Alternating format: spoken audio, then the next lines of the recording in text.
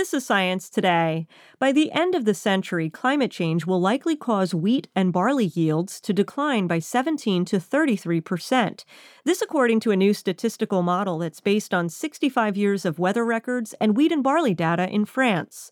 But Matthew Gammons, a graduate student at the University of California, Davis, who helped develop the model, explains that this should not be interpreted as saying that yields will decrease regardless of future technological improvements.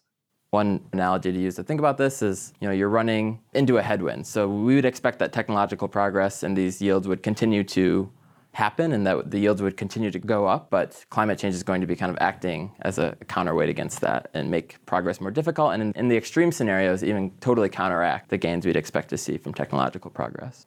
The study provides some of the first evidence of the negative effects of warming on wheat and barley yields in Western Europe.